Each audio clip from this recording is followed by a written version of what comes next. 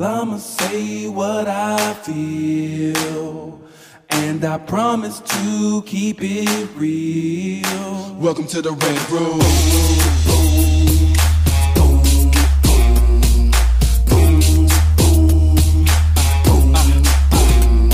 So you wanna be a rider, well you gotta be a rider till your fears are diminished and the doubts are behind ya. It's hard to grind and the business got me stressed in the Red Room. We let that shit up off our chest. You know the street nerd has got no time for no caca. Sass in class, yes that's Mr. Bulakaja. Never have to guess when you're listening to Hilliard. He gon' bring more game than a shark playing billiards. It's all about the craft of screenwriting. It's exciting when you turn an outline into something enlightening. Your pen and words are like bullets in a gun. Write what you feel, say what you want. Welcome to the Red Room. What's up, y'all? It's your boy, Hilliard Guest, and you guys are listening to the Screenwriters Rant Room, where we keep it real, we keep it opinionated, we keep it what, everybody? Black Panther's Quest. For those of y'all who ain't watching the show on Disney's XD, our homeboy, Jeff Thorne was a showrunner on the show, so y'all need to be checking that out. It's a good show, a little action, got all kind of things going on up in there. Much different than the movie, which is great, and much different than the different. comic, so that's great too. Much kudos to Jeff for just bringing it. Yeah, as he likes to say, he came to play. He did. So y'all know how we do it on the Rant Room. On this show, we discuss entertainment, TV, film, music, culture, but our focus is always screenwriting, stories, craft, and shit like that. So Lisa is out. She was supposed to come today. Yeah, I'm going to put her on blast. Anyway, I guess she'll be back soon. What's wrong with Lisa? I don't know. She got the vapors or some shit. She must be. Can you feel it? I don't know what the deal is nothing about can save her. Because this is the season. They're catching the vapors. Know the words, but see, y'all kids today don't know the original shit. I just, You got the vapors. Remember that got little time. chorus? What I'm going to do? Let me start to rhyme for you now. You know I got bars. I know now. Anyway, so we got my man sitting in with us, the young writer himself, Jasani Drew. Oh, what's up, Jasani? I was practicing that before I came in. I had to make sure my tongue rolls were on point. Kids today be doing some crazy ass shit. Tongue They be rolls? dabbing on you in the middle of nothing. The tongue I know, rolls. right? I used to dab at work too. Like whenever something I did good, or like I had a good customer, I would dab right after. What are tongue rolls for? Oh, Yeah, explain that shit. This is not- Dasani. like that. Okay, but do you know? Chris, my man was practicing doing this. Exactly. Like, this is the thing. You shouldn't even be practicing that. You need to know how to roll your tongue because you take a foreign language and you know how to roll your tongue.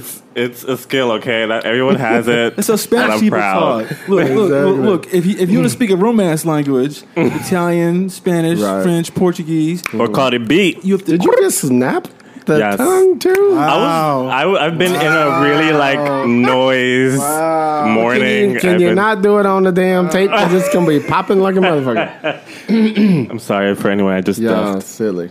but Anyway, so hi. what you been up to, Jasani? How's things? Things are good. Since the last time we talked to you. Since the last time, I finished what I called my vomit draft Okay. of my my pilot, Good. which I'm really happy about. So I'm learning about rewriting because before my rewriting was just what sounded bad. Let me just do it. Let me just change it, and then let me see if it works. But now I started to look into other ways of rewriting, like how do professionals do it, and what is rewriting to everybody else. So now I actually feel a lot more confident and a lot more excited to rewrite because now I'm seeing that there's a whole different phases of it. Of what do I want to see in everybody? And I think it's because now as you learn more and more about the craft, you start to learn what is missing and what isn't. Yeah. So you start to, like Chris and I always talk about, screenwriting to me is a puzzle. So you're putting this puzzle together. So you're just literally watching this thing on the screen, become this image of something that with all these little pieces. You know what I mean? So, and when you're rewriting, you're putting all those pieces and now you're making them move so that actually it turns into a beautiful puzzle.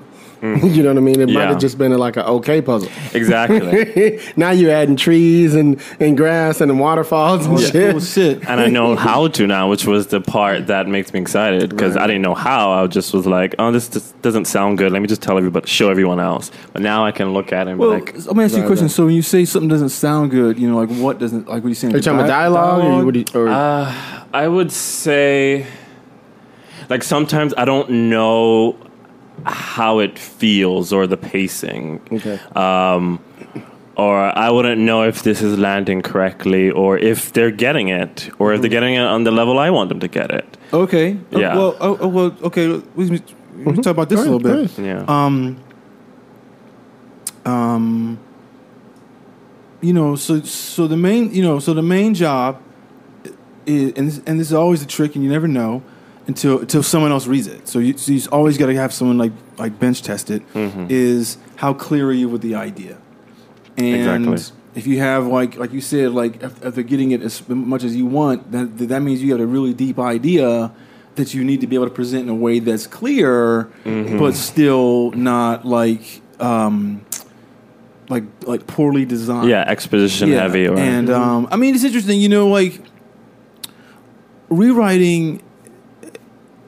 Have I said the thing about the 3 steps? The rewriting. You might have. Let's bring it back, though. Bring it back. So okay, so like this is a process that people can do to rewrite. This is what I do: is that I go through the draft 3 times, right? And I go through it one time, and I mean I do this a lot. In when you're working on it in the script phase, on the computer. On the computer, Okay. yeah. Well, I print it out, and I get 3 pens. I get a green pen, I get a red pen, and I get a blue pen. And I get there, and it just doesn't matter which. There's no significance to the colors. Is what I have. But I take the green pen out, and I say, "This is my action draft." And all I do is read the action lines. Don't read any dialogue ever. That's Just smart. action lines, and look at how all that is reading. And I think about it in a way that it's like, you know, is this conveying? Like, it's a lot. You got to look at, is the sentence working right to tell me what I want to do? You know, there's a lot of ways about, like, you know, to construct sentences. You know, like is the power of the sentence going to be like the last word or the first word? You know, it should never be. The power shouldn't really be in the middle of a sentence. It got to be, you know. So then I go through and just do all the action to make sure that's really like moving well. It's, you know, it reads well. I'll read it out loud a lot to myself and kind of like the pacing and everything like that I wanted to read in, even though like no one's going to hear that. It's just, it lets me know that emotionally I'm doing it. Right. Then I put the green pen down. I pick up the red pen and I just do the dialogue. You know, because it's like that's super important. A different mindset to look at how the language works on the page for dialogue and action. Because, you know, as we talk about all the time with the action, it's like you don't want to have those 1 or 2 words on like the third line. We're trying to make it 2 lines, and you got to go back and like and repuzzle that around to make it fit for 2 lines only. That's a whole different. That's a whole different That's a whole different mindset than trying to make the dialogue sing. You're like, oh, does this sound real for him? Does it sound real for the intention of the character? Is it moving the story along? And then let's get the expositional aspect of it out. Now, let me just ask you this, and you're talking about what are you looking for when you do your dialogue pass specifically? Well, okay, so this is one of the things that you can do, because I use this program called Fade In. Me too. And I think you can do this on Final Draft, but I haven't used Final Draft since Final Draft 6, so I don't know. Wow, you've been out for a minute. Yeah. There's this thing called Dialogue Tuner, right?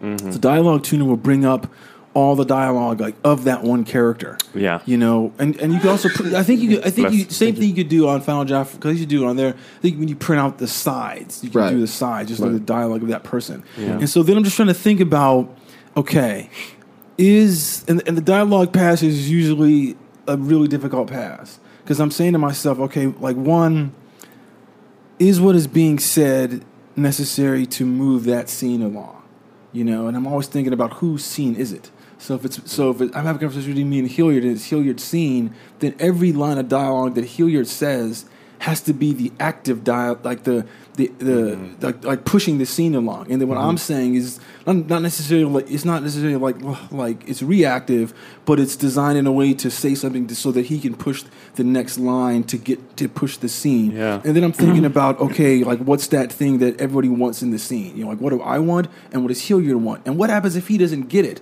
What happens if I don't get what I want? And then there's the decision that, you know, that every scene has to do.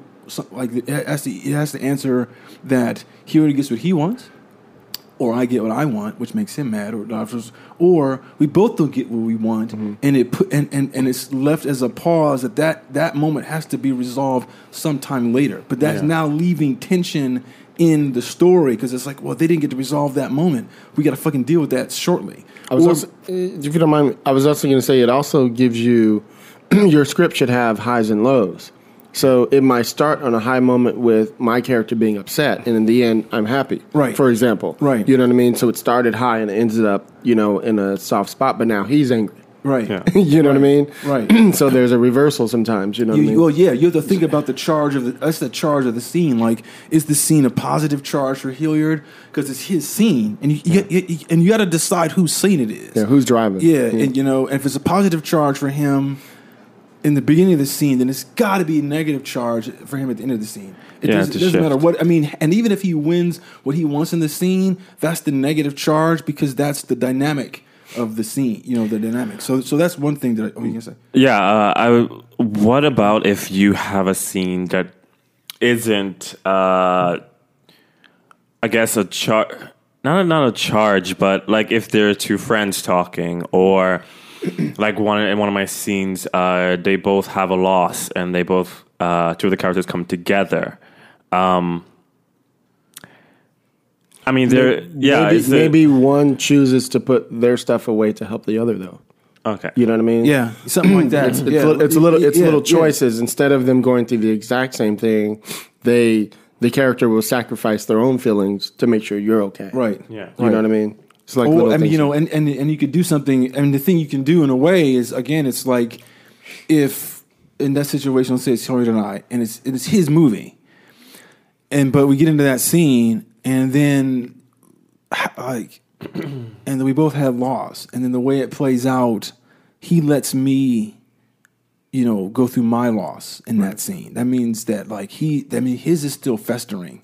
And he can't get it out to the person he wanted to. So then the next time you see him, he's probably going to let that like unresolved emotion, charged emotion, explode on the next person that he sees. And I was also thinking that sometimes it works really well when that character was coming to them to reveal, I lost whatever the hell it is. Right. And in the midst of it, discovers that they had an issue and doesn't tell them at all. Right. Oh, yeah. You know what I mean? Yeah.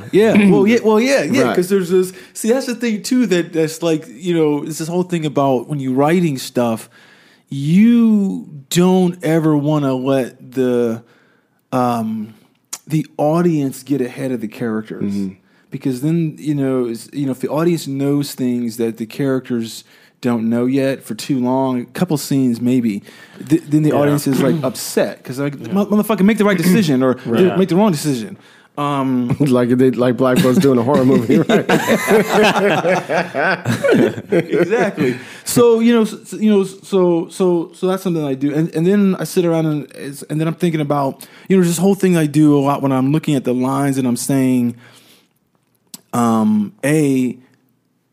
like, what's the intention? Like, what's the underlying intention of a line? I'll write a line and I'll write to the left of it. I'm trying to, if a scene's not working to me, I'll say, he's trying to aggravate her, like with this line, and and I try to figure out and I say that's the purpose of this line for him. So how does he do it? Depending on what the scene is, and how does he do it without using all kind of parentheticals? Right. Yeah, and like cursing, and maybe to aggravate her, it's like, to be more specific, because you're trying to figure out what is going to work for an actor. It's like he's got to put her down, like he's dogging her in a way. But depending on how, if he needs her for something, he can't like super dog her. He's got to like dog her in a very kind of like like fun or playful way.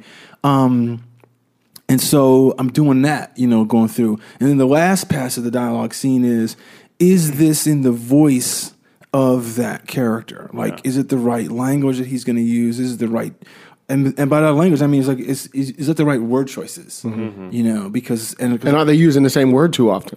Right.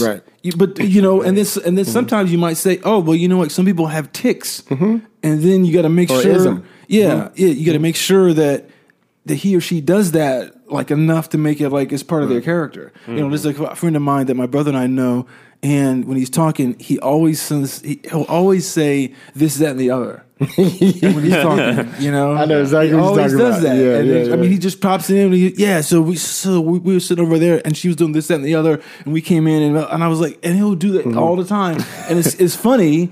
And then you say, oh, if I could figure out that kind of ism like in my character, you can't like do it in every scene because then it seems like inauthentic.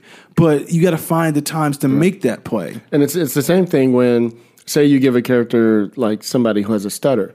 Like I see this in young writers with scripts all the time. I'm like, well, he has a stutter, so every other line he starts like, no, you just paint it like every once in a while you hear it, just to remind us that he has a stutter. Let the character play that, but you write it normally, and every once in a while you give us a little ism that shows us, oh yeah, he has that stutter. I forgot about that. Right. You know what I mean? You don't have to do it every other line, to do that kind of like, in the beginning. Well, here's something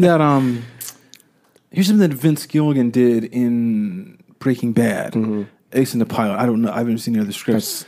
If y'all ain't read Breaking Bad, shoot yourself. That's all. What's the guy's name? Walt Jr. Walt Jr. So when Walt Jr. talks, who really is what was his handicap? Multiple sclerosis. Yeah, he really has. He has something like that. He really has it. Yeah, but the thing is that in the script, he didn't know that he was going to cast he was smart to cast someone who actually had that. Right. But in the script, what he did is there's no spaces between the words when Walt Jr. talks. So if he said, "Hi, Dad, how are you?" Then between "hi" and "dad" and "how" and "are you," he's got double dashes between each thing. So he knows it's like there's some sort of affected speech the whole time. Oh, okay. So I was like, oh, that's interesting because it allows the actor to figure out some way to make it a troubled speech impediment without having to do this, SS in the dash, to make it kind of like to falsify that thing. Because a lot of times when people stutter, they don't stutter on the beginning of words. Right. It's always towards the end. It's toward the end, or it could be certain letters trip them up more than anything else. It might be a W, might be a B is a big one. Whatever it is. Like so that's something you can do. So that's Go ahead. Finish it so that's how I do the dialogue draft. And I put down the red pen, pick up the blue pen, and I read. No, that's what I was getting to. What's the third one? So then I go and I read through, looking at theme. Yeah, looking at various themes of, and a lot of times you might have more than one theme like in the script, but then you read through it and you go, okay.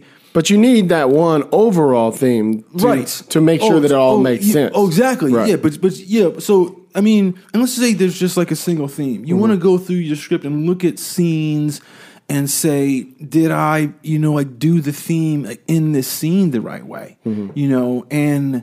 And you might sit, and again, I'm going to talk about Breaking Bad, but it's like, if you read that pilot, there's a lot of scenes where there might not be anything that's said that's about the theme. And some of the actions that he'll do aren't thematic per se, but the way he'll describe how like Walt is sitting, like he'll add these little like body language, these body languages, or like these writerly asides to the what's going on. That's it's creating the scene. Because in Breaking Bad, the show is about a guy who starts off as a wimp, and he's basically emasculated. Yeah, and there's all this stuff in the script that is like telling you that stuff. That's like the moment when the guy is like when Walt in the beginning, when Walt he has to fucking he's got to wash the tires of of his student's car,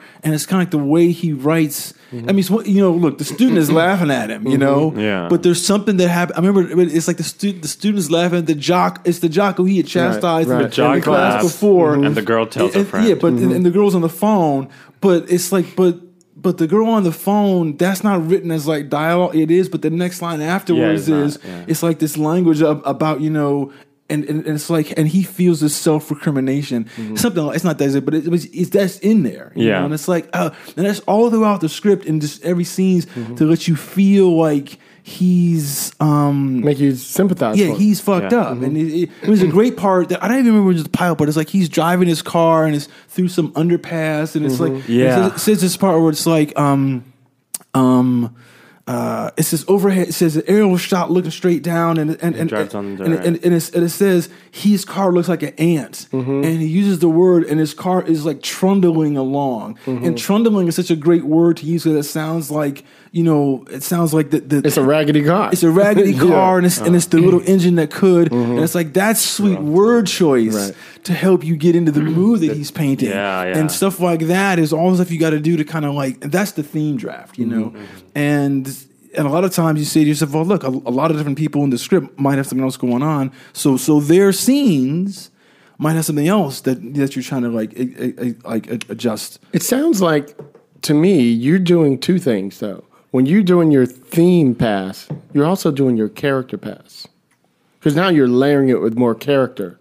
For example, just hearing you talk about the Vince Gilligan example, right, in Breaking Bad, sounds like when he went back through it and did his pass, because you can't be that good without coming back and do a pass like that. You got to do a lot of passes. You got to a lot. You know what I mean? That ain't no first draft. No, hell no. It's too well constructed. You know what I mean? When somebody like that would go back to do a pass, it feels like they're going back and coloring. Going, wait a minute. He's not just driving under this underpass. I need you to feel this moment. You feel me? So that's coloring that character moment. Exactly, because, the theme of, the overarching theme of a pilot of a film is the main, like, that's the mirror of the character's journey. Right. So it's got to do that. I mean, I mean that. It's usually what they want. Yeah, it's what they want. I mean, like that theme is informing what the characterization, and this is for you to kind of figure out how do I put this. I mean, it's interesting because like you fucking read it, and some of that language that Vince uses, you're like, they're not shooting this. They don't know how. This is not a way. This is not a means to shoot this because it's those unfilmables per se. But it creates an atmospheric mood that everybody who's reading that script understands. So when Bryan Cranston picks that script up and gets it, he's like, now I know how to inform every scene in a way. I don't make this guy like sit around with like his shoulders slump like some little bitch, but I know that he's fucking hurt inside and dealing with it. Right. In a way that's it's because it's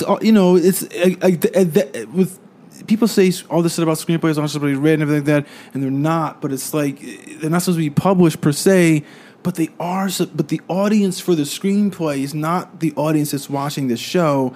It's the talent you want to get on board, and that's where you're saying, "Oh, well, the minute that fucking Bryan Cranston reads this, he gonna want to do it." Right. And it's the big difference between like the so-called B movie and the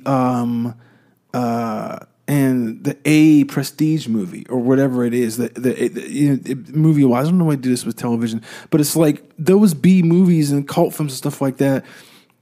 They don't have deep themes. Death Wish. I mean, it's so explicit, like it's revenge and shit like that. It's so explicit. So it's the theme Death Wish 9. Yeah, he rose from the dead. Yeah, so it's kind of like you say this stuff. It's like the theme is so like it's not personal. What happens to him is personal, but the theme is not so personal. So then what happens in those movies is that it's interesting in a way because what happens in those movies is that the filmmaker, he's taking like a bunch of his own kind of like idiosyncrasies and he's applying that to that script, and it's all like a visual thing. Because like when people talk about like these cult directors and their old films and things like that, or Tarantino's always talking about these movies in the 60s and 70s that he's loved, it's like those movies don't have deep themes, but they have this. There's a visual language that's so specific to those that's what like that those guys have brought to it, and that's the difference between like a big A film and a B. I mean, to me, it's one of the differences because the A film has got those same visual things that are all tied to the theme of the movie. Right. Exactly. So I was just thinking about how.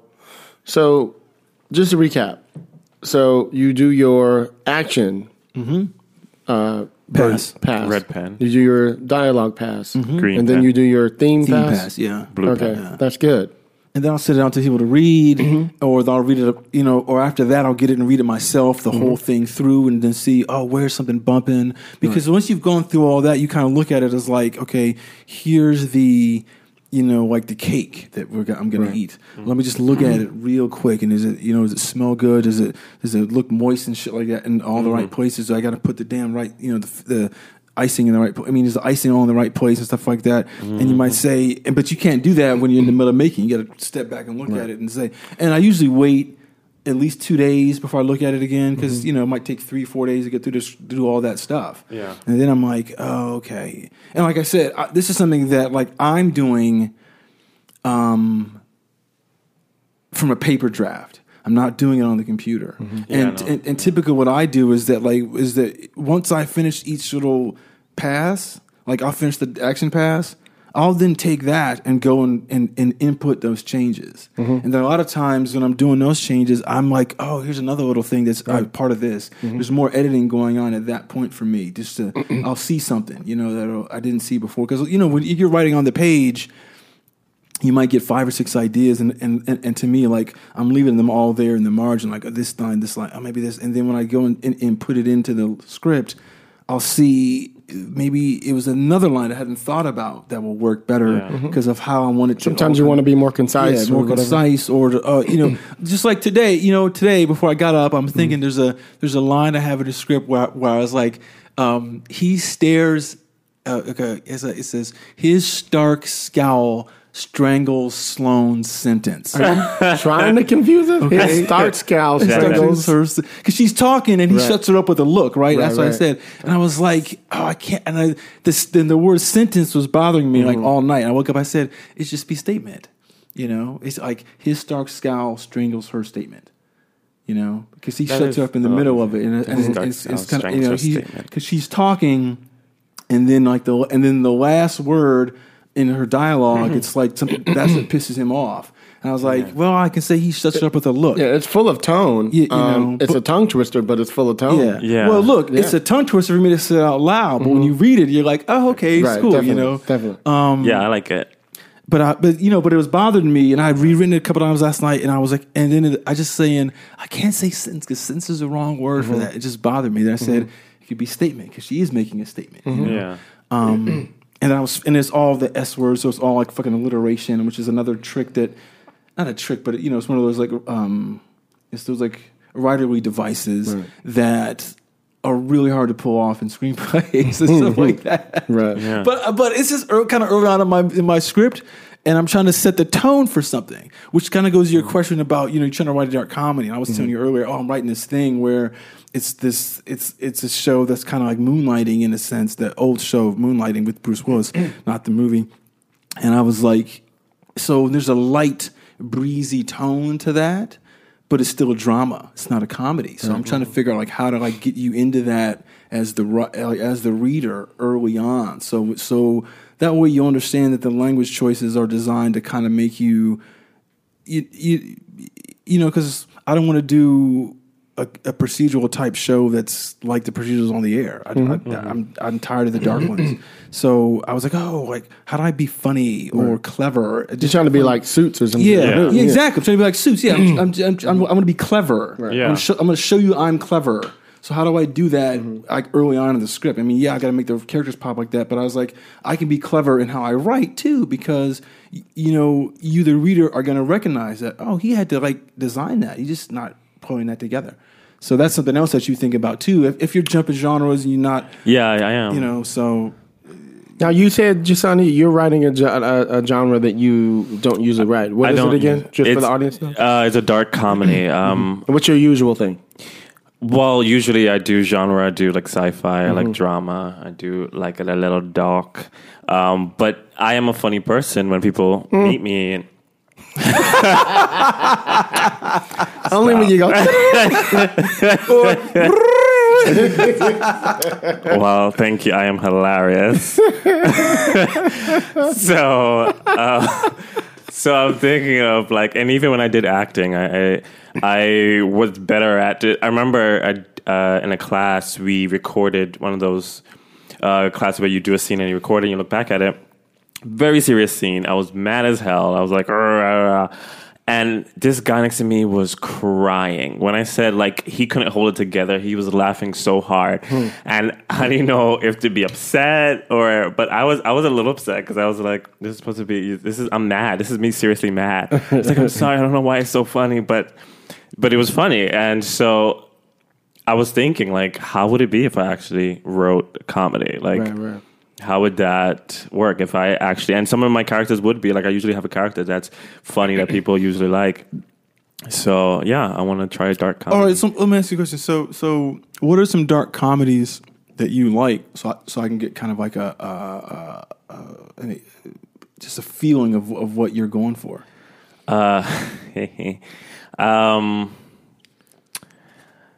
It's funny because is there a movie or a TV show that's inspiring you to want to write this particular genre? Funny enough, American Beauty. Okay, American Beauty is one thing that I like because the eccentric characters and the funny moments of that. I do like Atlanta. Is that a dark comedy? I don't know if it's a dark comedy. I feel like it is. Yeah, because it's like serious moments and like it's the funniest thing. Yeah, I think it's borderline drama, but it's a comedy. It's a comedy. I think it's like an absurdist comedy. Yeah, definitely absurdist. For sure. I wouldn't say it's dark. Because see, that's what I think it's dark, but absurdist is probably a better word. I haven't seen enough of it to really say, but I've seen them all. But it's that's the cool thing about it. From what I've seen, to me it feels very absurdist, and which is great. And the absurdist is giving him the license to be dark when necessary, and then to be as frivolous as fucking possible. And for those of you who hadn't seen it, if you've seen Childish Gambino's This Is America video, This is America. Don't get you slipping now. People getting shot. Hey. Hey. Who hasn't seen that video? But true that. Speaking of the absurdist, that's an absurdist video for sure. Oh, totally. Right? Totally. Absolutely. So yes, and actually that video could probably fit right into his show. Yeah. Even with the dancing, that's how crazy his show is. Yeah. It would surprise you just out the blue. Some crazy shit would happen. You know what I mean? Anyway, so go ahead. Yeah, also Boondocks is another one I like. Is that one of your shows? You like that too, don't you? I love that show. Yeah. I love Boondocks, yeah. I don't know if it's a dark comedy, though. Listen, I have to look up what dark comedies are. I just like, I like situations that you shouldn't be laughing at, but you can't help but laugh at. Yeah, so it's more set in reality. It's not like punch. Right. I like the moment that you're not supposed to be laughing, because I'm usually the person who is laughing at things that is not funny. Like, no, it's funny because you're evil. Because that's me too. Yeah, I'm laughing at shit that's not that's like not politically correctly funny. Yeah, right. Because like I remember like I went to see Black Klansman, and I went to the Vista, which is over there in Los Feliz, and it's a lot of hipsters. I'm telling you, but it's a lot of hipsters and stuff like that. And right at Sunset. And it was a very white audience. Right. And there were some scenes in there that were pretty fucking uncomfortable for white people, and I was howling. And it was me and another black guy, and we were the only black guys who were in the movie, and I was howling at scenes. I was like, I'm the only guy laughing at this. Yes, no. I said to myself, y'all think this is funny, but you're embarrassed to laugh because it's going to make you look bad in front of someone else because that shit was funny. Check this out. I went to see 12 Years a Slave in Scottsdale at an all-white. It was me and my husband at an all-white, really up. You know those like almost like the landmark. Those expensive where you get to sit back and they bring you champagne and shit. Oh yeah. It was like 40. Who's getting champagne of us? It was like 100-seat theater, and it was packed, and it was me in there by myself with nothing but old white folks, and everything in there. I was just looking around at the faces of these white folks. I was like, these poor. Yeah, you know why? Because like I saw that at the Fox lot, and a primarily white audience. I think my brother and I were the only black people there, and when the movie ended, like we were justifiably upset, borderline mad. Right. But the white people were like looking down and trying to walk out, and I was like, "There's no one black here for you to really feel ashamed about." But you still felt ashamed, right. And I was like, and they're not gonna laugh or feel bad about stuff when it's funny for them. I mean, for me, so back to your dark comedy question, it's kind of like have you ever seen Nurse Jackie? I love Nurse Jackie. I actually have. I know I should. That's a dark comedy. That's a dark comedy for sure. See, that's a dark comedy. I mean, the situation is not. I mean, like to me, a dark comedy is like the situation is pretty much tragic. Even Shameless to me is a dark comedy, even though it's an hour. Yeah. The situation is tragic. Right. They just handle it in ways that are funny because they make they make choices that a fucking comedy person would make. You know, I mean, there's other dark comedies or like. What's that movie that Peter Berg's first film about the hooker they killed in Vegas? Oh, that sounds familiar. It's called like Very Bad Things. I think it's called Very Bad Things. Like this is like look, it's one of those things that you shouldn't be laughing at. Like a dead hooker joke is not really. I mean, it's a joke. But to make a movie work out of it, they made a movie work out of it. Like they get this hooker at a bachelor party and she gets killed, and they're trying to hide it in the wrong way, and just it's just fucking with them and shit like that. I mean, so look, they're easier to pull off on TV than in movies because in a television show, like ultimately the character when bad shit's happening to them or they're doing bad shit. They don't really suffer the consequences because it's got to come back the next episode. But in the movie, it's like there's that finality of it makes it kind of hard to deal. So they're really tough to do in a sense. So I mean, I'm trying to think if there's any other dark comedies on TV that I remember offhand. Well, there's a bunch of them. Yeah, but you just have to figure out what the tone is and that's why I always say, I've said this on the show many times. You can watch all the shows all day long, but we always go back to the script and you review those scripts and you start to see how they look on the page. And the more you study them, the more you see the patterns, the more you see, how the structure is working. You start to see how the format is working and the ones that work the best for you. And you can, out of respect to the writer, take that format. You could literally there are literally gurus in town who tell you straight up, if you see a show you like, take the format. If you're writing a pilot, for example, and follow that format. Meaning, or follow that structure. Around page 6 they do this, or around this they do that. Exactly. Follow that structure, and it'll help you get through it. Exactly, because that's the structure is just the skeleton of the show, right, or the movie. And if you're really, if you can recognize those patterns, you see them all the time. Right. The thing that makes them different is who the characters are. I remember like if you go watch the movie Resident Evil, the first movie with Mila Jovovich, right? if you watch that movie, I remember I was watching it and I was like, which is the only one I like. I can't stand the rest of them. I'm watching the movie and I'm just Right. like maybe 15. I don't know. Like by the first act break, I'm like, this is Aliens. This is Aliens. Like every beat is the same Right. beat that happened in Aliens. It's just the setting is different. The characters are different, and their circumstances was different. She has a lot more ability than Yeah, than but Right. the way it all kind of comes together, that team comes together. She's the outsider. They go into this place. They all get slaughtered. They got to. It's all just like it's oh shit. That's just and it's no knockoff of that guy that whatever is that PT. And it's not Paul Thomas Anderson, but it is Paul Thomas Anderson. There's no knock to him because he fucking spawned 3 or 4 sequels off his movie, and and oddly the sequels to Resident Evil are better than the Alien sequels. But it's just that's what you need to do because once you have the structure down, and it's hard to get the structure. It's really hard to because everyone fights against it and thinks that it's a straitjacket and stuff like that. And it's not necessarily a formula because if it's formula, then it becomes formulaic. And therefore it becomes predictable. But it just gives you, but it's just, like I said, it's the skeleton. And everybody that you know has a skeleton. But how the flesh sits on the skeleton determines why they're different than everybody else. And the flesh is where you have your creativity. That's a good analogy. I was thinking about when you were talking about going back to do your, I call it the theme and character pass. I just did it I was sitting here yesterday from like 2 to like 10:30 at night last night, just doing nothing but theme and character, right? Yes. And so I sent it to Pam yesterday for this new project we're doing with Sherry. And so I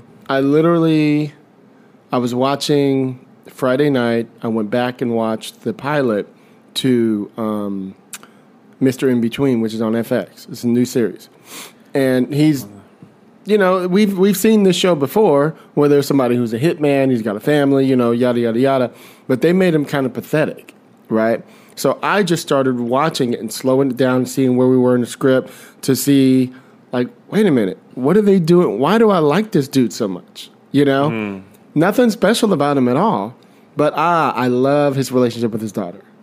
I love how they do these little things where he's at a park, he's throwing the ball with his dog, and a beautiful girl comes over with her dog, and she's clearly hitting on him, and he's so pathetic, he didn't even realize she was doing it. So later on, we see him watching her as she leaves, and he's like, fuck, I fucked it. I messed up. I didn't have, right? She, so you like him, she gave me despite the fact he just killed somebody a minute ago. Right? And then he's at home, and these are some spoilers for those of you who haven't seen it. So he goes home and he's like sitting there just pathetic, eating a bowl of cereal, watching TV with his dog. And he gets up and looks out the window. He sees a cute couple walk by and he's like, fuck, that could have been me. But see, the cute couple thing is necessary. It's necessary to hammer it home like you fucked up. Exactly. Then he turns to his dog and goes, I know. Yeah, I fucking blew it. I should have just asked for a number. Right? You know what I mean? And it's a save the cat type of a moment in the sense it's like a reversal in that the dog is helping him. Yeah. You know what I mean? Yeah. And it makes you go, oh my God, this dude is he's such a human being. He's just doing his job, and his job is to kill people. Kill people if that's what or break their fingers or whatever it is you have them do. And so I went back through my script and I started thinking about what little things could I do to color it even more. And I had this vision of Scruncho, sitting there with his daughters, and they're saying a prayer, and at first it's like in God, do this and this, and then the kids repeat it, and then the kids repeat it, like a cute little moment. And then finally, and he says, in God, make sure you hook up Dad. So when he goes on the comedy show and he does his whole little fast, how he does his little talk. And then the daughters are starting to sit and he's like, wait a minute, that ain't no prayer. You know what I mean? So I break it, but I needed a moment for you to go, oh, this dude is cute. You know what I mean? Yeah. Right. Oh, they have a nice little. So I went through the script again and just painted those type of moments. You got to do that. You feel me? I mean, you have to look at. That's why I say to people all the time. Like some people think when I'm like telling them to look at other films, they think that I'm trying to like spoil what they've done, and I'm like, I'm not trying to do that. I'm just saying like look at the other movie or look at the show to get inspiration and see what they did, and don't copy, but just say, "Oh, he did this then." Mm-hmm. So I need a moment like this, whatever it is, and because it's my show, my character, my tone, and everything like that. I'm not doing that same moment. But that whoever it is got their shit on the air or got their shit financed and greenlit. So that's that you got to do that. I mean, I was kind of doing the same thing the other day. There's a new show on Netflix called The Good Cop. Oh yeah, okay. And I mean, it's a decent show. So it's I think it's new for Netflix for them to do a show that feels it feels like a CBS show. It feels like a procedural. Oh, it's a procedural. Okay. Yeah, it's a half hour, so it's a comedy, but it starts off in an interesting way where it's like you meet this guy. And he's on the shooting range, and he's, he looks kind of, he looks kind of bookish. He's got glasses on. His suit looks like his suit looks kind of tight, or I don't know, type of like it looks well tailored for a cop suit. But he's an amazing marksman, And then he gets off the range, and he's just scored the high score on that range, And then the guy who's the cop who's there, who's the monitor, says, "Oh, this is better than your dad's score because he got blah blah blah." Right. And he was like, "Yeah, but my dad probably cheated." And then he leaves. In the next scene, he's with his dad, who you find out is an ex-cop who got put in jail for corruption and shit like that. And they're sitting at a light, and the light has been red, and he's like, "Son, the light's broken. So just run it." Really? And he's like, "No, I'm gonna wait a minute."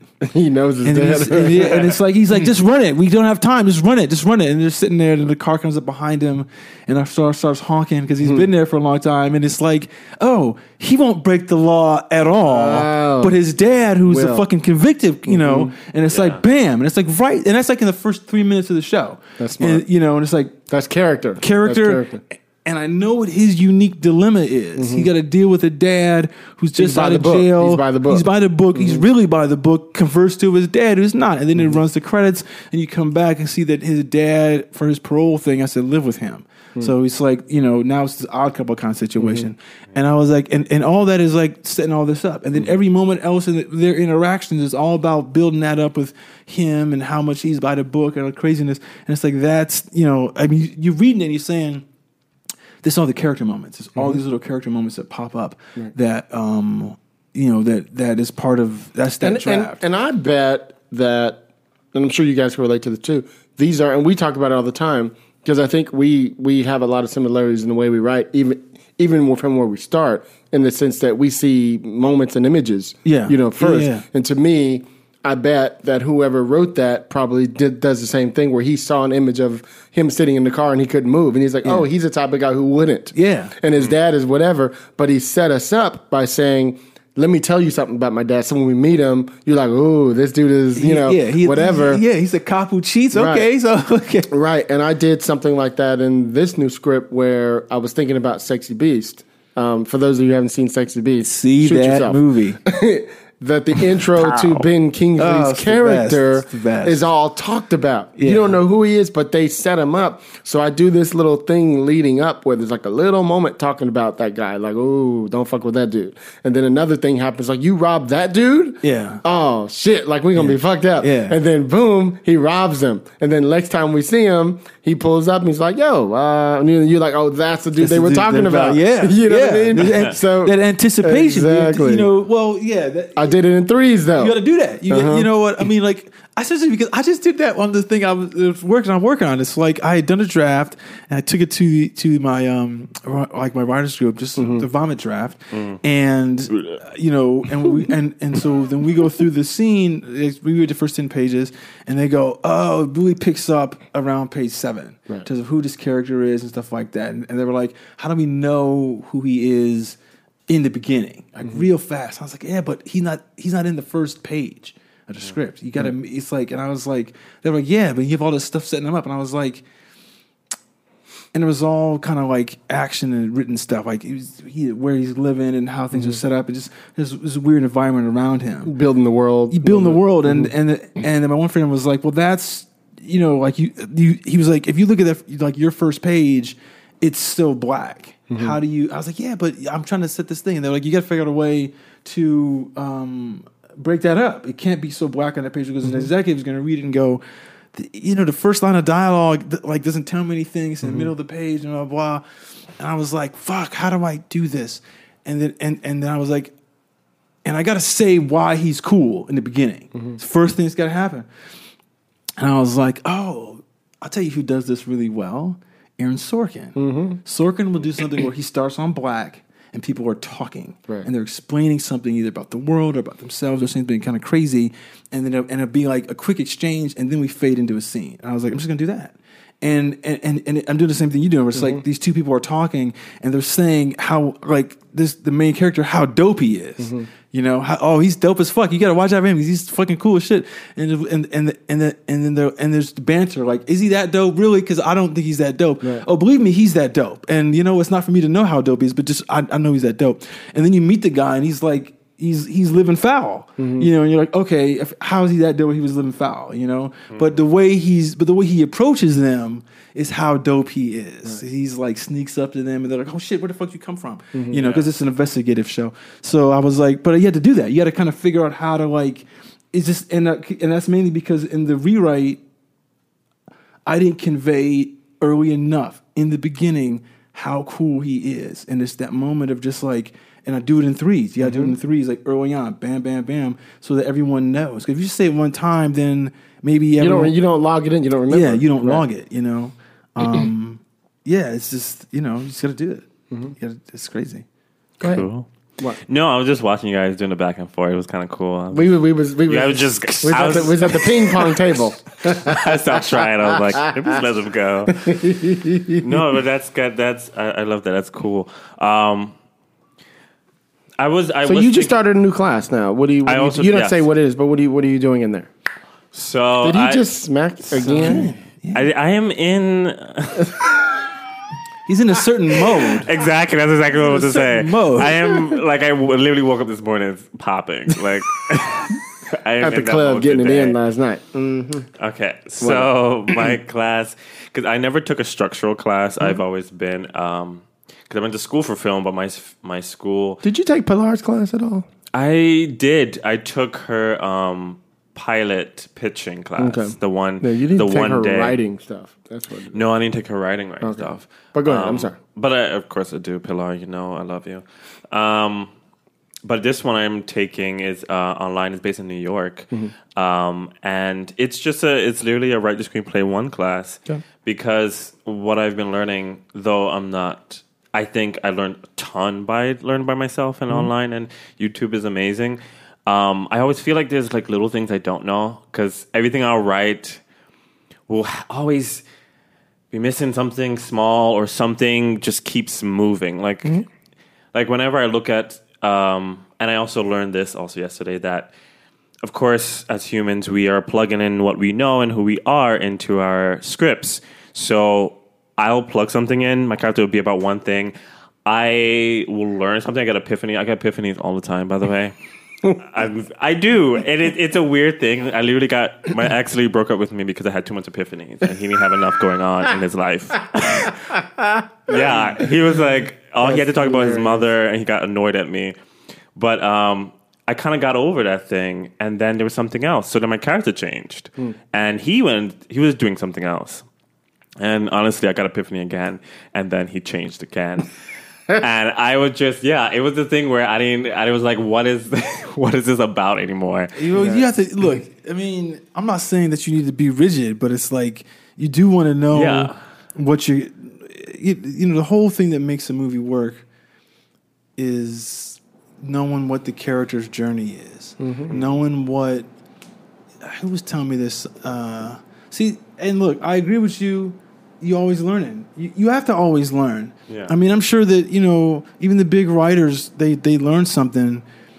I remember I was reading this really great quote about that Salman Rushdie was saying. He was like, "You have to learn how to write each project. You might know what you want to write, but you got to learn what works for that." And that has to be the case for everybody. But it's like I love that part about it. Like you just have to. take the character and figure and kind of get that going. Because if you're changing it because there's these multiple epiphanies going on, it's going to change everything else that you've designed in the story. Exactly. And then I'm not saying that you shouldn't make those changes, because if the new epiphany is speaking to you more about what you want the story to be about, then go ahead and go with that. But just be aware of what's that game? Jenga. Mm-hmm. Jenga, yeah. You pull out the little blocks. The character stuff, everything like that that's all at the bottom. So you really risking a lot pulling those pieces out. Well, I was just gonna say that, like, some people listening are probably going, "Yeah, but my character's really layered," so they keep evolving or changing, whatever. And I'm like, yeah, but you have to set things up. You have to set up. For example, that's why in a lot of movies and TV shows you see a flashback. The flashback shows you, for the most part, this character went through these things, which is why they are the way they are now. It gives you permission for the character to be doing stupid shit and changing every 5 minutes. You know what I mean? Yeah. You see, he can't commit because when he was younger, he was adopted. Yeah. She can't do such and such because when that happens, that happened. Whatever the thing is, Well, okay, yeah. I mean, okay. Take your yes. You can be layered, and you have to be layered to make the character as authentic to what we know as possible.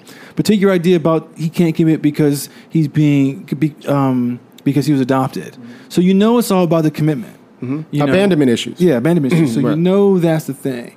And then you say to yourself, oh, that might be a really great character in a romantic comedy. Mm-hmm. Because in romantic comedy, no matter what the show is, what the movie is, it's all about the person has intimacy issues. Right. Yeah. And the antagonist in the romantic comedy is the person that they want to fall in love with. Right, and in those movies, especially in like the 90s when it was the height of all those big comedies, 9 times out of 10 it is always a girl who was recently broke up from somebody who was an asshole or something, right? Mm-hmm. And the guy is a playboy. Yeah. You know what I mean? How are they going to ever get together? Yeah.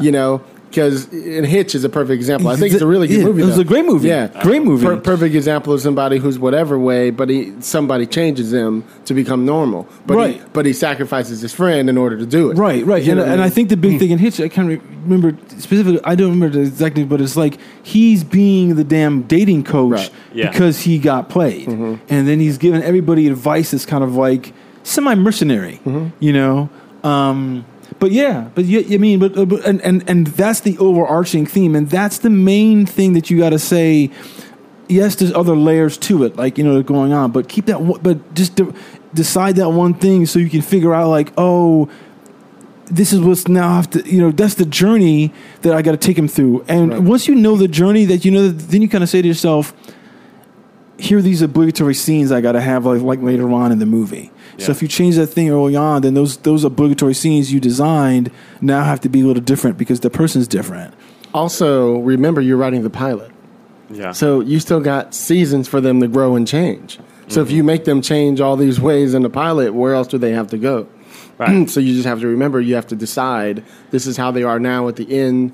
Here's the dilemma I'll leave them with, and then episode 2, they start going on that journey for whatever it is you decide. Well, it's kind of the thing about pilots is that, or TV in general, is that the characters change very incrementally, and it's almost season by season, not episode by episode. So like again in Breaking Bad, the way they do it pretty slowly. Especially, but if you think about like Walt is a wimp in the beginning of the pilot, right? And he's still a wimp at the end of the pilot, but he's like 1% less of a wimp. Yeah, he made a decision. He made some decisions to get on that road not to be one, but he's not Heisenberg on any level. Yeah. Even at the end of the first season, he's not Heisenberg yet. It's like the third season. Like he's that. not Giancarlo. Yeah, right? no. Exactly. But the character thing is interesting. It's like what's that show I was just looking at? Castle. Mm-hmm. Castle's a great show because it starts off and you're at this thing. That's totally in the tone you're talking about. Totally. Yeah.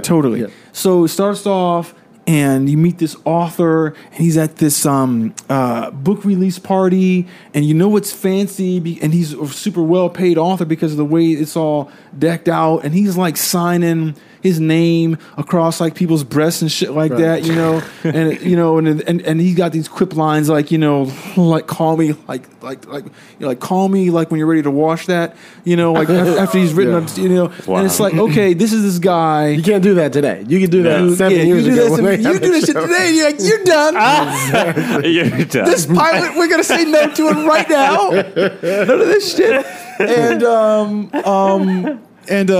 you know, and the next thing you know, it's like, okay, he's a very famous author because he's so famous that he's cavalier about shit, but he's so charming, and he's charming about it. Yeah, he's a great charmer. And then and his wife is the publisher of the book thing. It tells that in the first page, and next thing you know, it's like they're together to change moments at the podium. It's like, oh, come on, give a hand, and they walk by, and he's like, bitch. Pig, real, you know, they say that to each other like real fast. Wow. So you know, they're keeping up appearances. Yeah, keeping up appearances. Yeah. They got beef. He gets off. They're still going, oh, what the fuck are you doing? Like, you know, like you just killed your main character after doing like 20 books of bestsellers. You just killed him. This is the final. And he's like, I can do better. And then she's like, I heard you haven't written in 6 months. And then you're like, oh, this is a guy who just destroyed his ability to make money, destroyed his confidence piece, that allows him to act this way with women, everything like this, and now he believes he can do other stuff still, but you know he can't. He can't. And that's like 3 pages, and boom, and his character is so defined, and what his struggle and what his journey is going to be. Because it's like, oh, if he can't write anymore, and he gave up his bestseller stuff, then he's not even then his identity. Who is he now? Yeah, is in question. You know. Boom. Cool. You know, and you're like, okay, so now I want to know. And then he's still fucking around at this party, and then the police show up and go, hey. And see what they did smartly, which they always do on those, you know, ABC shows or any of those type of shows. By the end of the teaser, they've asked you a question. Yeah. How will he survive?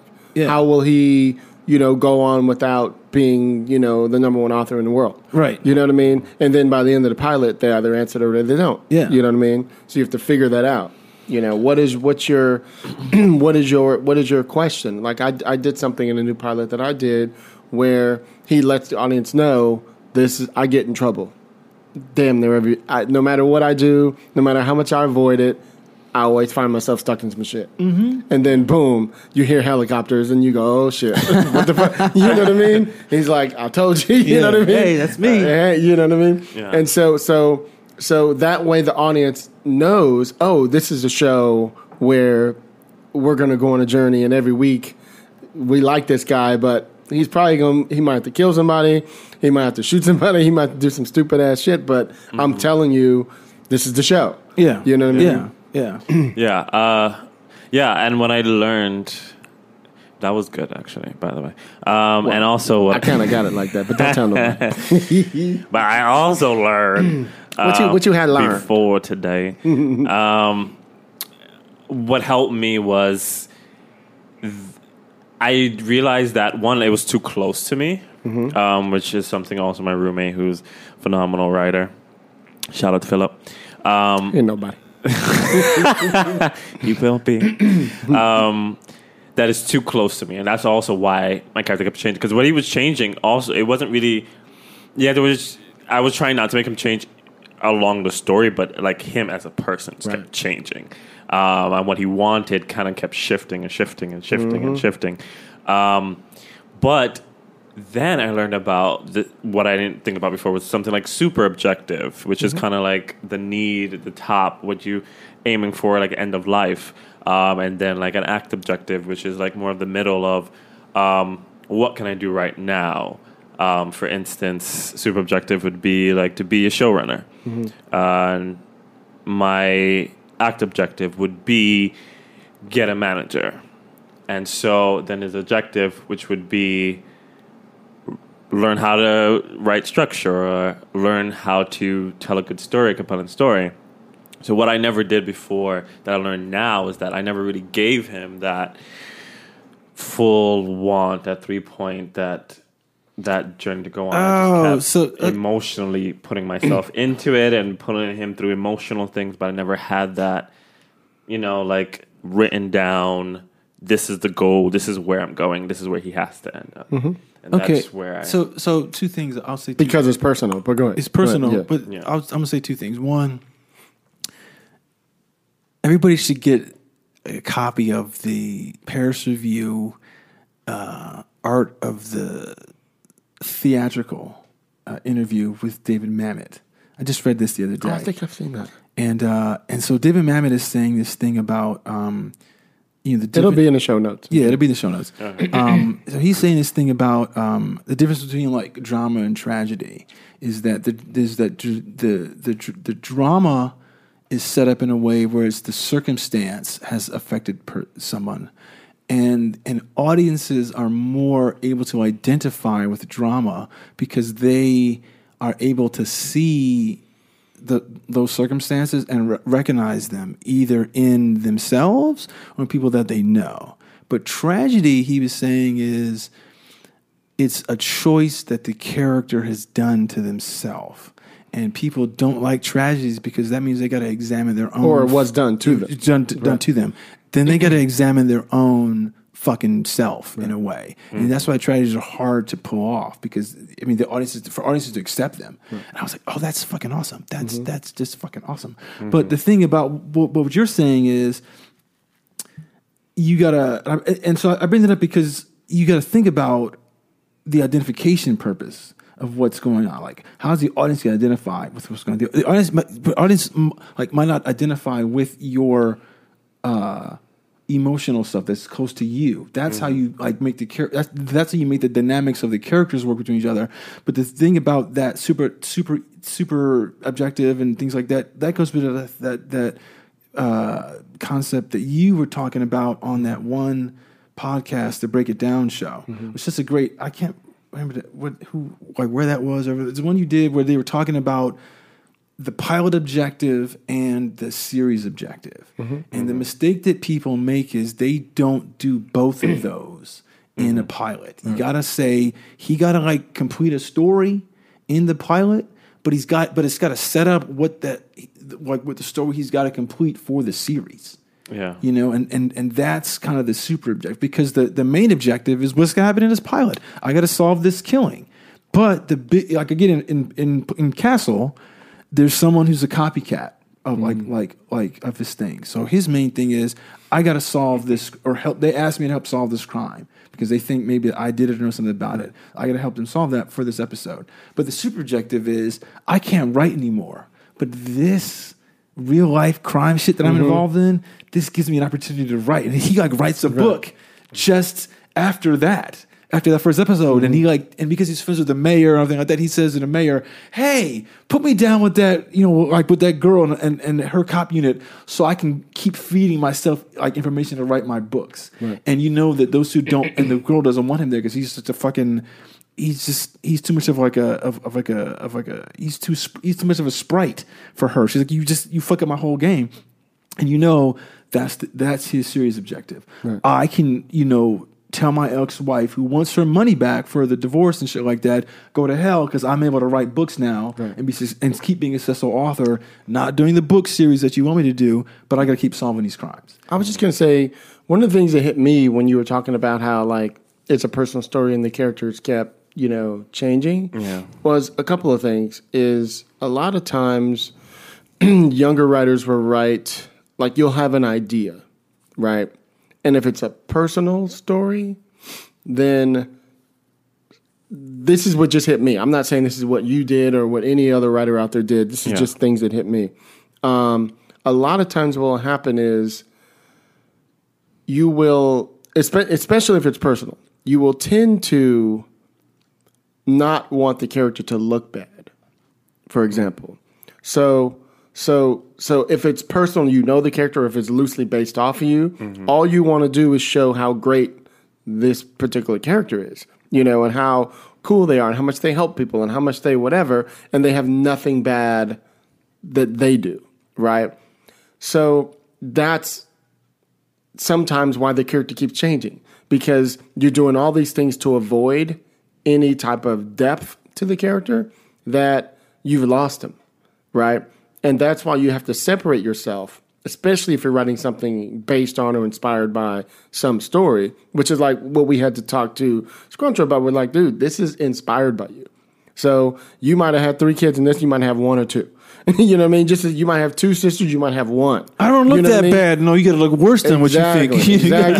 Exactly. You might think you're really cool, but we're going back to before you became this comedian you are now. Yeah. You know what I mean? So you're still going to be dressed in the way you used to. You don't have no money. You know, we got to soup cans. We got to take him on that journey. You know what I mean? Yeah. And so you, as the writer, have to think, okay, this is loosely based off of me, loosely based off of my friend, loosely based off of my ex, whoever the fuck it is, and go, okay, this is an inspired story. Now, I know that this happened, right, in the story. Now, I'm making a show for everybody to watch. So if everybody's going to watch it, then I have to make decisions, right? So in order for viewers to watch my show, I have to decide, okay, this character, that's why they say, what does the character want, what do they need? They want to get the girl, right? What they needed was the job that, you know, is going to put them in position to keep the girl. Right. It's usually something very simple, right? They don't know it. To them, it's like, you know, they're going to fucking Beirut and getting in the fucking war. You know what I mean? Mm-hmm. Just to get the girl. But what all they needed to do was do this one little thing. You know what I mean? It's usually something complicated. So simplify. That's why I say before you start writing, write out the story to yourself. You know, gotta write the story out to yourself. You know, how do you see it? What's it about? You know, it's about a guy who goes on a journey to do such and such, and da da da. And that like could be the overall of what you see on the show. And then you go, okay, now what's the pilot about? 2 different things, aren't they? Mm-hmm. Right. Mm-hmm. The pilot is setting up. Right now, you can do your whole setup pilot, which a lot of people hate. Right, where it's just too much setup, or you can just start late into the show. You know, he's already a cop. He's not starting to be a cop and a rookie. You know what I mean? There's a choice. You know? Okay, look, go ahead. You made the most excellent point about it's too close to you. Mm-hmm. That's how a lot of people screw up, because it kind of goes back to that one thing we were talking about, those 7 points from Kurt Vonnegut. Mm-hmm. It's like that. I think number 4 was like, be a sadist to your character. Right. It's like, you got to be the worst. You have to make your character the worst possible version of him. I mean, if that's where you are, you know, or if he's a good person, you got to make the worst possible shit happen to him. Right. And you can't say, well, in real life, this happened. If you do that, you know, nothing in real life is really that bad. Right. It's not very theatrical. It's not theatrical at all. And then people be like, motherfucker, that, I mean, you know, it might have been hurtful for you, but for it to like transcend and get the big audience you want, it's got to be so much bigger, you know. And what you're saying too about like, this is my show. This is what my show's about. I'm gonna write all that out. What's the pilot? Mm-hmm. I remember someone was telling me this the other day. It was like, okay, so then maybe you go and write the pilot the way you think. All this setup, you said exposition, too much shit. Okay, you write that, throw that away. Mm-hmm. Write episode 2. Mm-hmm. That would be the pilot you go out with, because you've kind of like written all the shit that you think everyone needs to know and how he got on the job and everything like that. And I mean, that's why premise pilots are so hard, because the mistake that everyone makes in a premise pilot is you still must tell me a story that has to end in that episode. Right. You just can't get him like, the rookie's a class example. Like, it cannot be about him just, you know, like coming to the force and being the rookie. It's like he has to be the rookie and get the worst possible crime imaginable has to fall in his lap that he's really not prepared to deal with, because he doesn't know all that kind of shit. You know, if it's not that worse, if it's not like the murder of his best friend or some shit like that, something personal, then it's like, then what's that show about? Right. Because, you know, as the rookie in real life, they're not going to put you on they're going to pull you off of a damn thing. And if say you just, I don't know, I haven't seen the rookie yet, but I do want to see it. Let's just say that it's his best friend that got killed, right? He's got no ability to now pull chits on the force to stay on the case. You know how they don't ever want you investigating a case too personal to you, and so now Beverly Hills Cops, and so now he's disobeying Nat. He's fucking up. He's doing all. I mean, he doesn't even know how to investigate shit, but he's trying to do it. All these things that he shouldn't even be doing as a cop, but he's got to do that. You know, is going to get him into fucking trouble. He might lose the job that he maybe needed for some reason or something like that. But he's got to do it because it's he's got to solve this he's gonna solve that case. And just in thinking about Beverly Hills Cop as an example, is you have to think about this. Why do you make a character a certain way? And what are their abilities? So they made, as the example, the Rookie. They made him a rookie so he can handle. We haven't seen the show, right? So we're just specifying. We're just speculating here. Is that you give a character an ability that is going to help them. So in Beverly Hills Cop, as an example, we've seen that, right? Everybody on this listening to the show, I'm sure, has seen Beverly Hills Cop. He's a Detroit cop who has abilities to deal with street shit, right? Imagine if one of his best friends is killed and he realizes that the tie-in ends up in Beverly Hills. Well, how is this guy going to handle the straight-laced, by-the-book place? Well, he's going to go around it and do his street shit to solve the crime. Yeah. You see what I mean? Yeah. So you give that character, it's very simple. You give that character that ability, Otherwise, if he was another straight-laced cop, it wouldn't be interesting. It wouldn't be interesting. Or if he had to deal with street crime, it wouldn't be interesting either. Right. Because there's no fucking street crime. It's really great is like he does shit that the Beverly Hills criminals aren't prepared for. Right. Like when he first goes to meet Victor Maitland, yeah, he's showing up with like, here, take them bananas. He's showing up. He shows up at Victor Maitland's office with like a pizza. He's like, this is how I get in to this. Oh, I got a pizza for him. And then they throw him out, and then he like dumps the pizza, maybe something else. And he walks into the guy's office with like no warrant and he's got fucked up gear on. And he's like, get this man out of here. Security comes and gets him and like throws him through the glass window. And then he gets arrested and he's like, I got arrested for being thrown through a window. I got arrested. But he's like, can't believe it. But he's like, oh, that's, and that's the conflict of the shit. He's like, in Detroit, if I was thrown through a window, it'd be nothing. But in Beverly Hills, they fuck with people who get thrown through windows because you shouldn't even be in a situation that means you don't belong in this neighborhood. And they know he's causing so much disruption, they have to arrest you. Right. It doesn't matter what for. They'll ask questions later. Right. So all I'm saying is just when you think Jasani, just think about the character and think about the story. The character is this particular character in this story, right? In the pilot, we meet him or her in this particular situation. By the end of the pilot, they end up here that leads them on a journey to what, right? So the journey to what is the rest of the show, right? So they're two different things. I mean, they're the same, but the other one expands, and the other one takes time. So then you start to think, okay, over the whole season one, here's what they grow to learn, or they arc at. They become, at first they were a scared person who couldn't shoot anybody, and by the end of the season, he's a stone cold killer. It's that simple. And I'm using that as a rough example. Yeah, what I mean? Because I'll give you an example. There's a script I read. There's a listener. She sent a script for us to read, and it was a really interesting premise.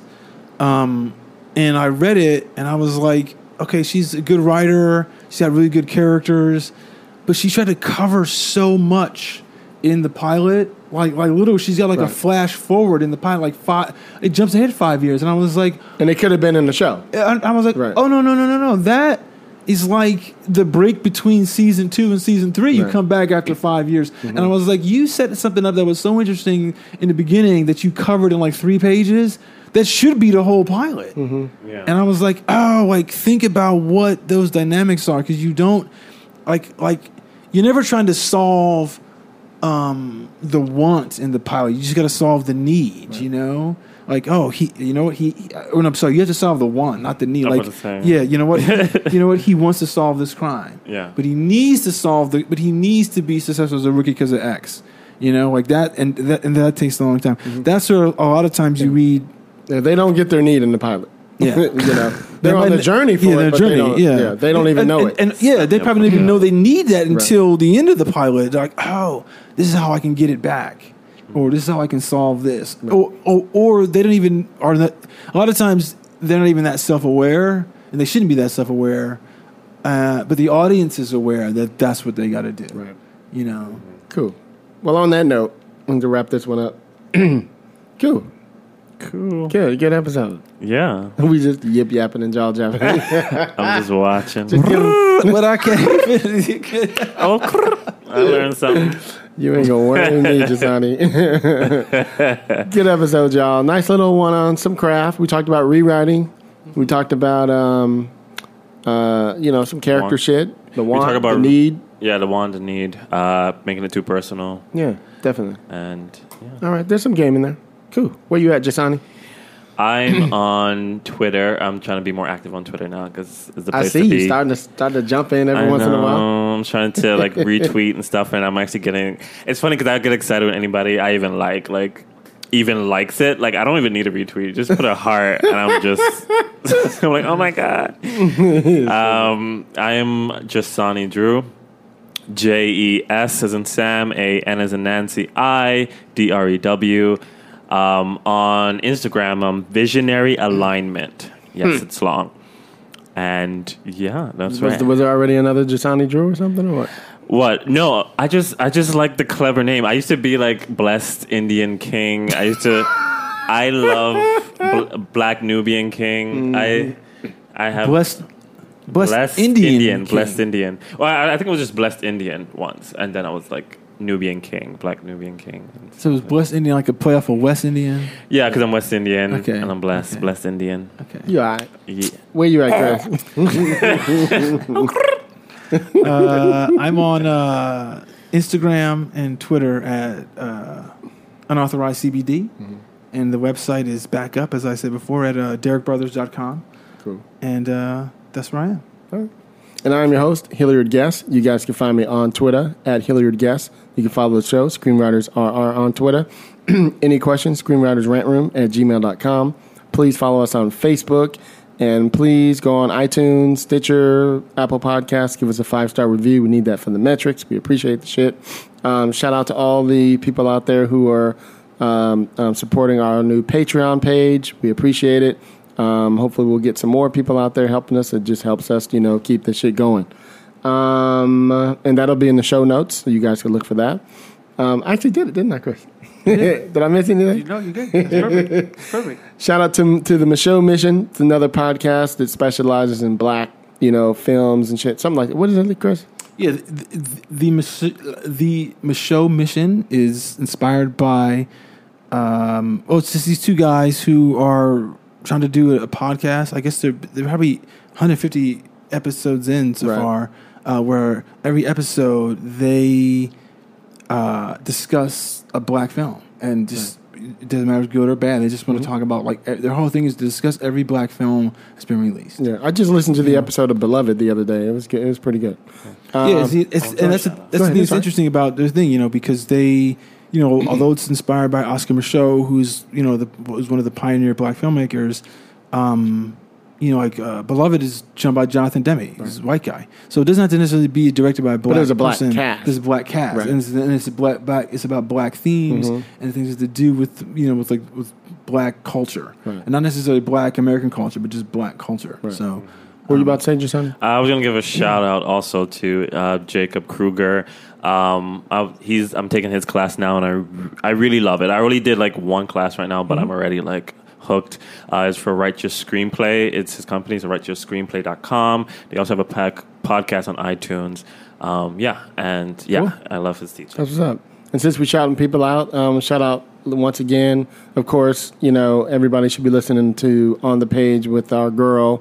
Pilar Alessandra, and check out all you TV writers who are trying to get on staff or up to the mid-level level should probably be listening to Paper Team. Shout out to Nick and Alex over there.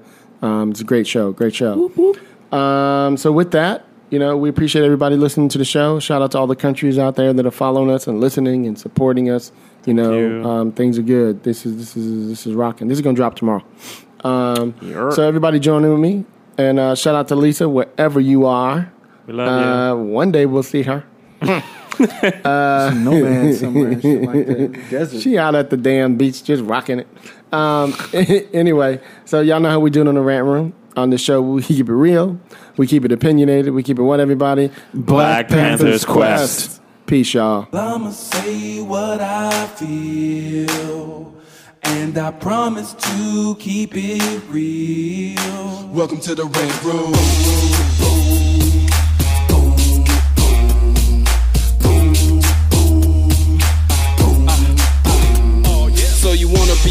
Well, you gotta be a rider till your fears are diminishing, the doubts are behind ya.